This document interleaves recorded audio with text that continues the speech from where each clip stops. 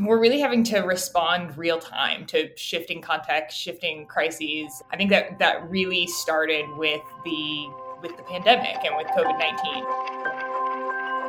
Hi, I'm Anna Krane. I'm a senior research analyst at Tech Against Terrorism, an organisation that supports the global tech sector tackle terrorist and violent extremist use of the internet whilst respecting human rights. Welcome to another episode of our podcast. This is part 2 of our deep dive into tech policy, in particular focusing on policies which relates to countering terrorism and violent extremism. If you've missed part 1, I'd highly recommend going back and listening to that. Charlotte Wilner, who's the Executive Director at the Trust and Safety Professional Association, talks about her time working at Facebook and shares some incredible insight into how this space has changed and adapted over the past decade or so. There's a lot more we know now about online radicalization, and there's a lot more resources available to professionals working this angle in trust and safety. Tech Against Terrorism, for example, has a whole resources section that my early team would have found just so helpful. GiveCT is here now. In the early days, we didn't have a lot of that set of resources or a lot of that sort of external support. To continue this discussion, I'm joined by Jessica Mason, Head of Global Policy and Public Affairs at Clubhouse, and Josh Baraki, Head of Trust and Safety at Zoom. Throughout this episode, we'll explore what informs tech company terms of service around terrorism and violent extremism, how the COVID pandemic has changed this landscape, and discuss the various challenges tech companies face in implementing these policies. First, let's hear from Jessica and Josh about the latest trends when it comes to tech policy to counter terrorism online. We're really having to respond real time to shifting context, shifting crises. I think that really started with the pandemic and with COVID-19 and seeing companies have to understand violent extremism, not only in terms of sort of far-right extremism, which was evolving, and I think how people think about terrorism more traditionally and making sure that we're balanced there. But then with COVID-19, I think companies really also had to think about what is the overlap with disinformation and how are extremist groups using disinformation to their advantage, and are we adapting our policies quickly enough? And then, really in the last year, we've had big global events with the fall of Kabul and the Taliban taking over Afghanistan. And what does that mean for companies' platforms? The situation right now, the war in Ukraine, and how are companies having to respond very, very quickly to evolving their policies to make sure that they're in line with the principles and the overall kind of tone they want to be setting on their platform. So I think more and more companies are realizing they can't just kind of set these policies and leave them, that they have to have teams that are really invested in doing research, talking to experts, being able to move very, very quickly, train global teams to move quickly and adapt to a very quickly shifting political landscape. Actually, I'll pivot off of that if you don't mind. I think that's a great point. I mean, I do think the sort of misinformation and ties that we sort of started to see with, violent extremism or like extremist groups is something that we start to see a little bit more of. And those are really sticky problems, right? Because we were sort of evidence-based, which I know everybody is, but at Zoom, we're evidence-based because we're a meetings platform, right? So we don't really see within the meetings, but we might get a notification that says, a report that says somebody's hosting a meeting, and the meeting might involve something that looks like vaccine disinformation. And so then we have to ask ourselves, because we've seen loose ties between some vaccine disinformation and some groups that are tied with violent extremism or just extremism. And so then we have to, and we've actually reached out to Tech Against Terrorism for some advice around this on occasion, right? Which is, do we have enough evidence just on the basis of the meeting title alone and the name of the group that might be hosting the meeting, or any particular name associated with the meeting that would actually approve, for our purposes, before we take action, that the group that's hosting this is in fact a violent extremist group. So that's one thing I think that was a sort of a great point, Jessica, and it sort of stoked that memory. I do think we've seen that a little bit. Well, and I think it raises really interesting questions around freedom of expression more generally, and in that companies are both having to move very quickly in response to local context to ensure that they're both combating violent extremism, but also respecting freedom of expression. But also, not every product is a product where you're posting text, you're posting images, and the goal is to broadcast it to the world, right? And a lot of the discussion around policies and content moderation has been focused on those types of products. And when you're having a small meeting on something that's really more akin to historically how you might have a phone call, and Clubhouse has features like that as well, right? Where you're having private conversations, private rooms, or small group conversations. What is the right balance to strike there in terms of freedom of expression and privacy? And we have to consider all of those things when we're weighing these decisions. Yeah, and the temperatures get so hot, right? Because you might get reports, right? And so a lot of people may report and say, did you know, or I found this posting, whether it be on the dark web or a Reddit board or a Telegram group or a Twitter post, this group is doing such and such. So we may get a report from a person or entity. And they really want us to do something about it because in their estimation, this group is a violent extremism group. Or maybe it's they say this group is engaged in terrorism. And so to your point, Jessica, exactly, like those are tough. Like unless there's some evidence that we have that we can look at, objective evidence that we can look at, it's tough to draw a conclusion, that the person reporting didn't have some other motivation for reporting, particularly when we do have an obligation to let people express themselves, freely, so long as, again, there's no evidence that they're doing so in violation of our community standards or the law. Let's hear a bit about Clubhouse and Zoom's specific policies relating to tackling terrorist and violent extremist content. If you've never used Clubhouse, it's a relatively new social audio app where users can communicate in audio chat rooms. These rooms can accommodate groups of thousands of people. Jessica says the platform's team is relatively small and it works hard to follow the latest government guidance and relies on organizations such as Tech Against Terrorism to help inform its policies. First and foremost, one of the clearest policies is that we prohibit prescribed groups and their members. So we use a combination of government lists who have prescribed terrorist organizations, violent extremism groups, and we don't allow them on Clubhouse. We don't allow praising or glorifying them. We also don't allow incitement to violence. We don't allow graphic violence. We don't have a lot of space on Clubhouse as a social audio platform for images, but the space we do have, we don't allow graphic violence in images. Having the government lists, the prescribed groups, and being able to use those groups and sort of consult with expert agencies is really important for a company of our size. We're just about to hit 100 people. We don't have the resources to sort of stand up our own research organization for designating dangerous organizations like others have. And so being able to have lists of prescribed groups to rely on is actually incredibly important. And I think speaks to the importance of collaboration between tech and governments and communication in combating violent extremism online. And in addition to prohibiting prescribed groups, that doesn't mean that for non-prescribed groups, we kind of take a hands-off approach. We forbid statements that incite, glorify, or promote violence. We forbid attempts to recruit members, solicit funds, and so on. And so we try to take a really strong approach in all of these policies and then work to consult government resources as well as resources from groups like Tech Against Terrorism, which have been so important for a company of our size to be able to access. Zoom is a cloud-based video conferencing service you can use to virtually meet with others, either by video, audio, or both. As Josh says, the platform has 3 main policies linked to tackling terrorist and violent extremist content. Our terrorism, violent extremism policy. So we make it really clear that there's no place for terrorist or violent extremist groups on Zoom or anyone affiliated with those or that promote those activities. And then we sort of go in through line by line what that means. So terrorist organizations are groups that are subject to national or international terrorism designations. And so I think as Jessica reviewed, we too look at U.S. and international designations to make those determinations. And then we define what a violent extremist group, which is a group that identifies through their stated purpose, publications, or actions as an extremist group or have engaged in or currently engage in violence and or promotion of violence as a means to further their cause or that targets civilians in their acts or promotion of violence. We look at the activities both on or off of Zoom to determine, whether they would fall under this definition. And then we give some very specific examples in our community standards about how we apply that. The one thing I will say about all of these policies is, again, and I don't mean to toot our host's horn too much, but like one of the reasons we were so excited about, joining Tech Against Terrorism, GIFCT, and other organizations like Global Network Initiative is to sort of like use the brain trust of people that focus on this all the time.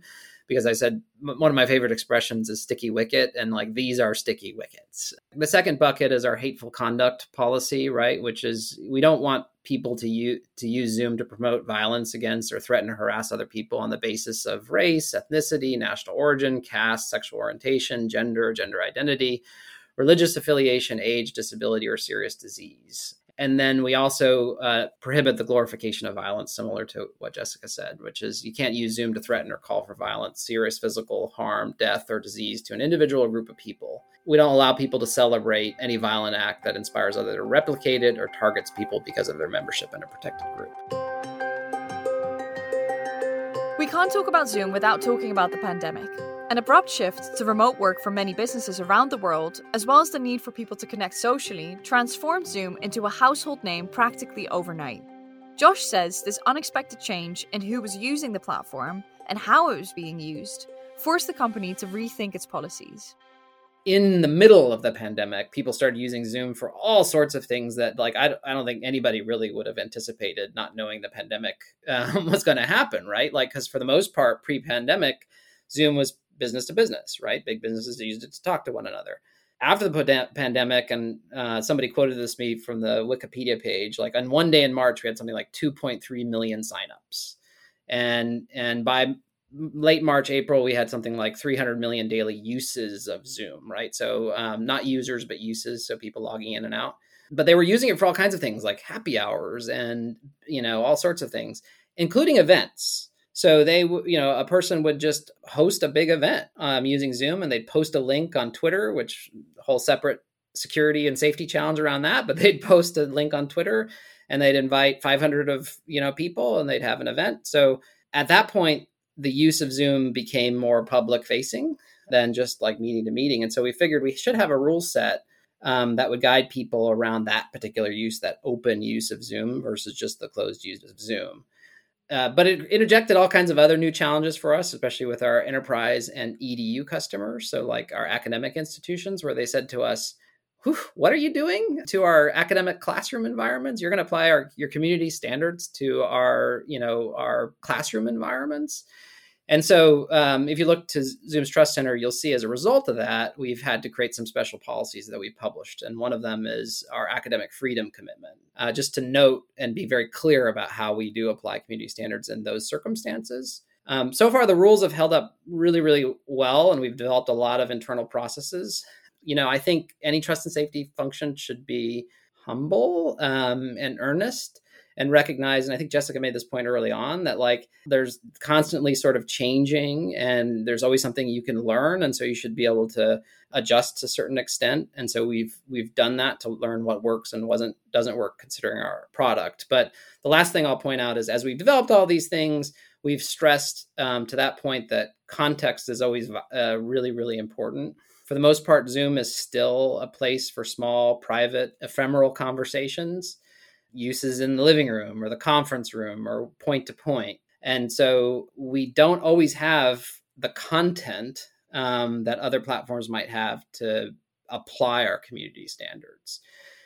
So in that sense, like without the content, without the evidence to apply our community standards or the circumstance to apply our community standards, there's a good amount of reports that are dismissed. We just don't have enough evidence to make our decision. As we heard from Josh, tech companies are constantly required to review and adapt their policies to keep up with the changing landscape. And he says there are several factors which influence that. Proactively, we do continue to monitor the trust and safety content moderation landscape. We look at legislation emerging all over the world, as you all are expert in, and whether it's the DSA or the online harms or the Australian version of the online harms, or even in the United States, as they start debating things like EARN-IT and other legislative initiatives around 230, we have to sort of keep a firm eye on those, and then how those might or might not apply to Zoom, and Zoom's product, which again is a little bit unique in terms of it's not a product that amplifies and promotes content generally. So we keep a track of that. We join civil society groups like Tech Against Terrorism, and we lean, on these partnerships, and we engage very proactively so we can continue to gain insight that these groups can provide to us, and we can learn. And then we sort of reactively continue to make sure we're tracking very closely with our enforcers, like our analysts, about reporting trends and all those sorts of things. So what are some of the unique challenges for platforms such as Clubhouse and Zoom when it comes to actually implementing these policies? Here's Josh and Jessica. I mean, the main challenge for us, which in some ways is a feature, right, not a bug, is that the vast majority of our user content in Zoom is ephemeral, as we've talked about, and takes place in really small, unrecorded private meetings that aren't really advertised anywhere, right? So like literally your conversations amongst your family or small business calls. And the majority of, and we have data to back this up, but like the majority of our meetings are very small. And so, contrary to perception, like we just don't have a lot of content that's open and out there and, for everybody to access. And we don't really have currently a mechanism to promote or amplify content outside of another social media platform. So that means that in the majority of the cases, like we have very little content to actually evaluate by which to make decisions. So we do have some metadata plus the information that the reporter chooses to share with us. But in practice, again, as we said before, we end up dismissing a good amount of cases just because there's not sufficient evidence. And we have to maintain, I'm a former prosecutor, so we've applied a preponderance of the evidence standard, right? So and I did some clinics and training of our operations team as to what that means. And that's what they should use to make decisions as to whether one of our community standards has been violated. And so when there isn't enough content or metadata to take the action, it results in a dismissal. One of the things that we're trying to do at Zoom and will continue to try to do is to empower our users to make their own spaces safe. We have a bunch of tools currently in our product, which allows like a host to reclaim the safety over a meeting. And, as we think about rolling out other product features like Zoom events or on Zoom, like we're trying to design them with safety in mind, just to give like our users just more power and ability to, police their own spaces for the most part. So it's sort of important given the way our product works. Yeah, I think there's a lot of similarities here, and there's also some differences as there are between products. And I think why we have to be mindful about creating policies that meet the needs of the product and the communities using the product. But we've also been, really adamant about building due process into our policies, and that we don't want to be actioning users and taking actions against users when there isn't evidence. And so when there's a Clubhouse room going generally and a user reports something to us while the room is live, we then retain the audio in that case. And so we retain the audio for the purposes of our investigation. And then once the investigation is closed, we delete it.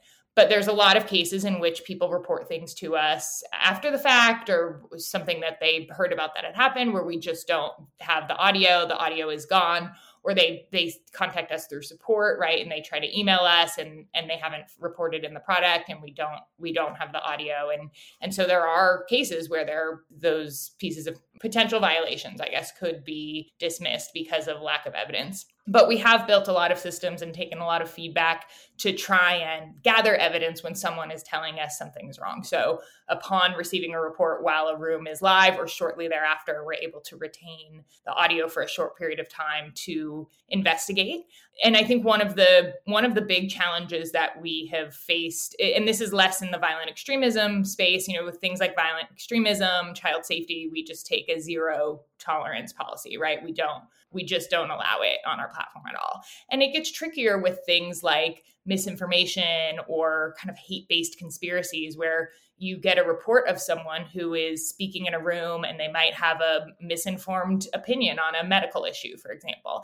And in that same room, a doctor or a researcher gets up and challenges that opinion and actually educates them and cites research and recent studies and data. And it doesn't always feel like the right thing to take away someone's access to a platform, even temporarily, where they're learning. And their misinformed opinion was just corrected by someone with incredible medical expertise. And so that's something that we're constantly weighing how we think about our policies and our enforcement, is that we can't just prohibit misinformation, right? I mean, we all make mistakes. We all are misinformed about different things at different times. And the beauty of conversation and connecting in a global community is that misinformation and those misinformed opinions can be challenged. Or if you were taught a conspiracy about a religious group growing up, and you are encountering people for the first time who are challenging that perception for you and correcting it, that's a really incredible opportunity. And so it's something that we try to be really mindful of in our policy enforcement, but it definitely does not make it as clean cut as just removing an image or a video from the internet, where it's kind of a one-way broadcast or a one-way stream. So what's their advice for anyone wanting to start their own platform, or for any smaller platforms thinking about their counterterrorism policies? I would say, and you didn't pay me, I'll let everyone know you didn't pay me to say this up front, but I would start by working with Tech Against Terrorism. I think that's been incredibly valuable. I think we've been really lucky as a company to have great funding and incredible support from our funders. And so we were able to build a huge trust and safety team from the get-go and invest a lot in policy, but that's not the case for every company, right? And so Tech Against Terrorism is such a valuable resource to be able to access things like sample policies, research on organizations, lists of groups. So that would be my first step if I'm just starting a company. I think the second thing would be start out thinking about your principles and values as a company and who you are and what does that mean for the safety of your community. What are the trade-offs that you want to make between privacy and safety? Because sometimes those things can be at odds, and really have a good understanding of that. And then think about what's unique about your product. What is the thing that your product does that other products don't do? What are the things that would make it difficult for you to just copy and paste other people's policies from the internet, and how are you going to address those unique aspects of your product in line with your principles and values as a company? And I would start out trying to do all three of those things, and you'll find that if you have that kind of solid backbone of principles, values, an understanding about the uniqueness of your product and the unique challenges, that I think it becomes a lot easier to write some of your policies and also to communicate them to your users. That was a great answer. I mean, I totally agree. I would advise them before they even start writing to think carefully what their values are as a company, right? Like you need to align what your values and principles are as a company. Just sort of a brief story on that.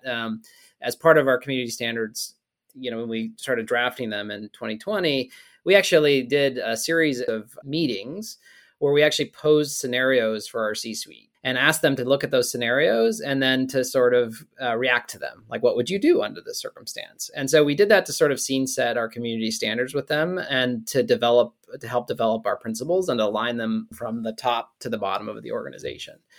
And again, that's just so critical. Like, what are our principles? What are our values? I think the next thing is we have to understand, again, the product. What's our revenue model? Like, who are we? Who is our target customer? What's the primary use of Zoom?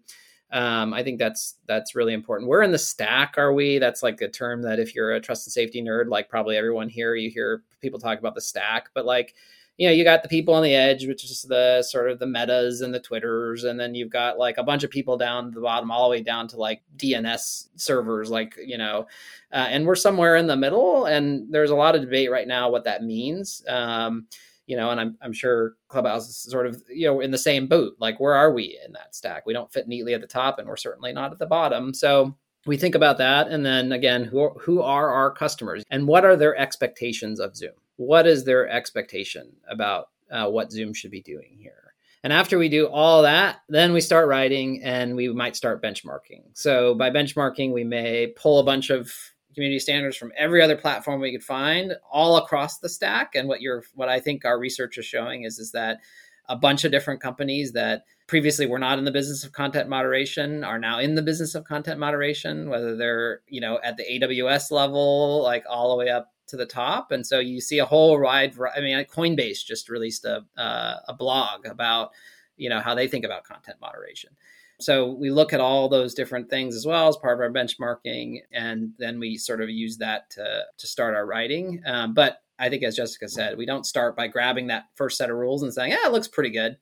We need to think through all of those things before we actually go to publication. And I guess the final thing, which is, again, you're not paying me for this, is to look to other experts. Tech Against Terrorism is expert around this GIFCT Global Network Initiative. We have a bunch of academics that are sort of on speed dial that we sort of just ask advice around, and they're generous with their time. Letting us play off of them a little bit. So don't go it alone, I guess, is another thing I would say. Try to sort of really milk the community of experts out there for their thoughts. Here at Tech Against Terrorism, we continue to work with tech companies and help them build their policies around countering terrorist and violent extremist content, as Fabienne Tarrant from the TAT team explains. So at Tech Against Terrorism, we work with a range of tech companies, and our support and resources are varied to reflect the different services that those tech companies provide. We offer bespoke support through our mentorship program, as well as more scalable support and additional resources, and that's really through the knowledge sharing platform. In terms of the mentorship program, that's since 2018, that Tech Against Terrorism has mentored about 30 tech companies or more to help them tackle terrorist use of their services, whilst also respecting human rights and, importantly, upholding freedom of speech. Our mentorship program also supports strengthening transparency and accountability mechanisms around content moderation. And this process leads to either membership for the Global Internet Forum to Counter Terrorism, or GIFCT, and to our own membership program. To kind of describe the types of tech companies that we have, our mentees and members really represent the broader tech sector. So that includes social media, search engines, marketplaces, messaging services, and even more. And that really highlights the diversity of the tech sector in terms of the resources, user bases, and also different approaches to content moderation. As a bit of insight into what this looks like in practice, for the first step in the mentorship process, we conduct an in-depth review of the platform's content standards. So from this review, we provide bespoke policy recommendations, and these recommendations really focus on ensuring that the platforms have policies in place that can adequately prevent and also counter terrorist and violent extremist exploitation of services. And so since doing so, more than 15 content standards have been updated based on our policy recommendations to date. But in addition to the policy review, all of our mentees benefit from our open source intelligence capacity. And so each platform will receive a bespoke intelligence brief that provides an overview of the terrorist and violent extremist threat to its platform. This is really in addition to already being alerted of content that is affiliated with designated terrorist groups located on their services from the Terrorist Content Analytics Platform, or TCAP. And so while the mentorship is more bespoke support, our knowledge sharing platform, or the KSP, is scalable support, and it really acts as an accompanying resource to that mentorship program. So the knowledge sharing platform is free, and we developed this to provide smaller tech companies with a collection of interactive tools and resources that is designed to support their operational and policy-oriented efforts, particularly when it comes to developing and implementing an effective but also human rights compliant counterterrorism response. This is really something that was based on our research at Tech Against Terrorism, showing that small platforms are in need of support in understanding the threat to their services, but also building pragmatic ways to moderate terrorist content effectively. And so really to support that, we came up with a sort of one-stop shop solution or holistic approach to content moderation and policies related to counterterrorism. And so these resources include research and analysis on, for example, terrorist use of the internet, such as the threat landscape and prescribed terrorist organizations across jurisdictions, an overview of the global online regulation landscape, and then also guidelines and recommendations on content standards and also transparency reporting. And this is really meant to alleviate that burden that content moderators as well as trust and safety teams face, particularly of smaller platforms, when they're responding to terrorist content and other illegal activity. But it can also help to be used as a more proactive tool, particularly for those platforms that are trying to understand how they can shape their policies. And so we've received a few testimonials from different tech companies that are using the knowledge sharing platform, and they've really highlighted the usefulness in terms of the KSP providing guidance, acting as a trusted source, and also having all of the resources in one place. And to finally just visualize this in terms of really who is signed up to the platform and using this resource, we have right now close to 40 different tech companies that are currently registered, and they represent across 14 different tech platform types. And so it's really exciting to see how engaged these platforms are with the resources that we provide.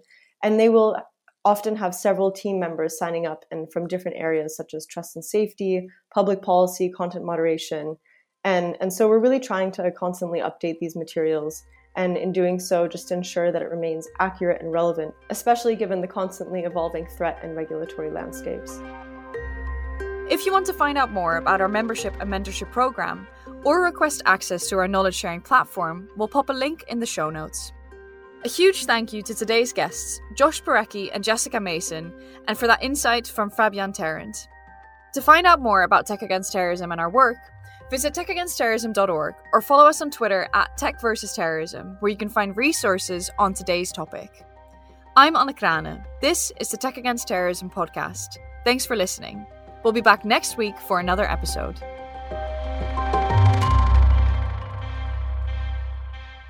This podcast is produced by OG Podcasts. Find out more at ogpodcasts.co.uk.